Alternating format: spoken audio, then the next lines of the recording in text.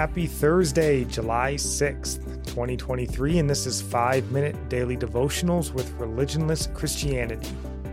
Today we're going to be reading and discussing Luke chapter 22, verse 35 and 36, and it reads, "And he said to them, When I sent you out with no money bag, or knapsack, or sandals, did you lack anything? They said nothing. He said to them, But now let the one who has a money bag take it, and likewise a knapsack, and let the one who has no sword sell his cloak and buy one."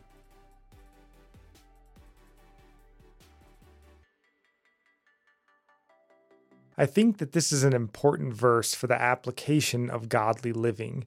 As Jesus says here, in their earlier missions when Christ sent them out, he sent them out with supernatural provision and protection. God is sovereign over all, so if he desires to supernaturally provide or protect you in a specific calling or endeavor, that is certainly within his power to do so. We also hear stories of this throughout the world, even to this day, God supernaturally providing for his people. This, however, is supernatural and should not be taken to be the standard of how Christians are to operate in service to Christ.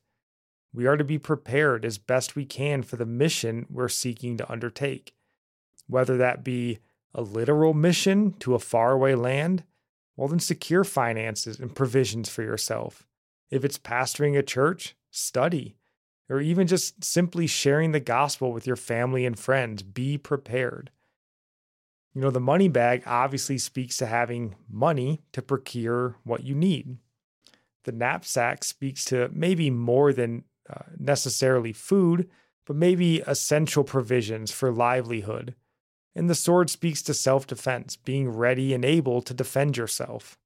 We are to be people of faith, trusting that God will provide for us, but that doesn't give us an excuse to be idiots or be lazy and neglect to do the work required of us to serve God well.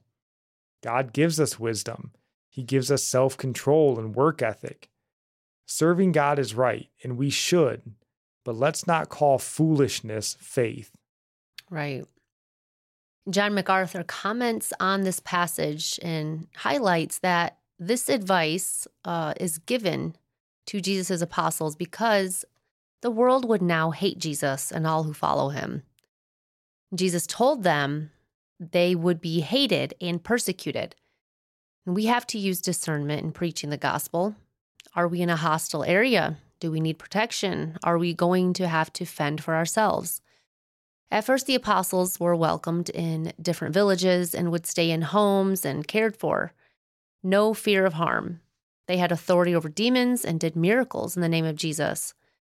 Now Jesus' name was hated, and they could not do miracles without persecution from those who hate him. And there is a time for everything, and this was a time of persecution that Jesus foretold. In Ecclesiastes chapter 3, verse 8, it says, "To everything there is a season, a time for every purpose under heaven, a time to love and a time to hate, a time of war and a time of peace." This was not a time of peace for the apostles, but a time of spiritual war in their bringing the gospel of peace. And our psalm of the day comes from Psalm chapter 94, verse 12. "Blessed is the man whom you discipline, O Lord, and whom you teach out of your law." Our proverb of the day comes from chapter 6, verse 12. "A worthless person, a wicked man, goes about with crooked speech." And I'll end praying for you from Psalm 145. "May the Lord show you he is gracious and merciful, slow to anger and abounding in steadfast love, that the Lord is good to all, and his mercy is over all that he has made. May you know the Lord is near to all who call on him in truth, that the Lord preserves all who love him." God bless.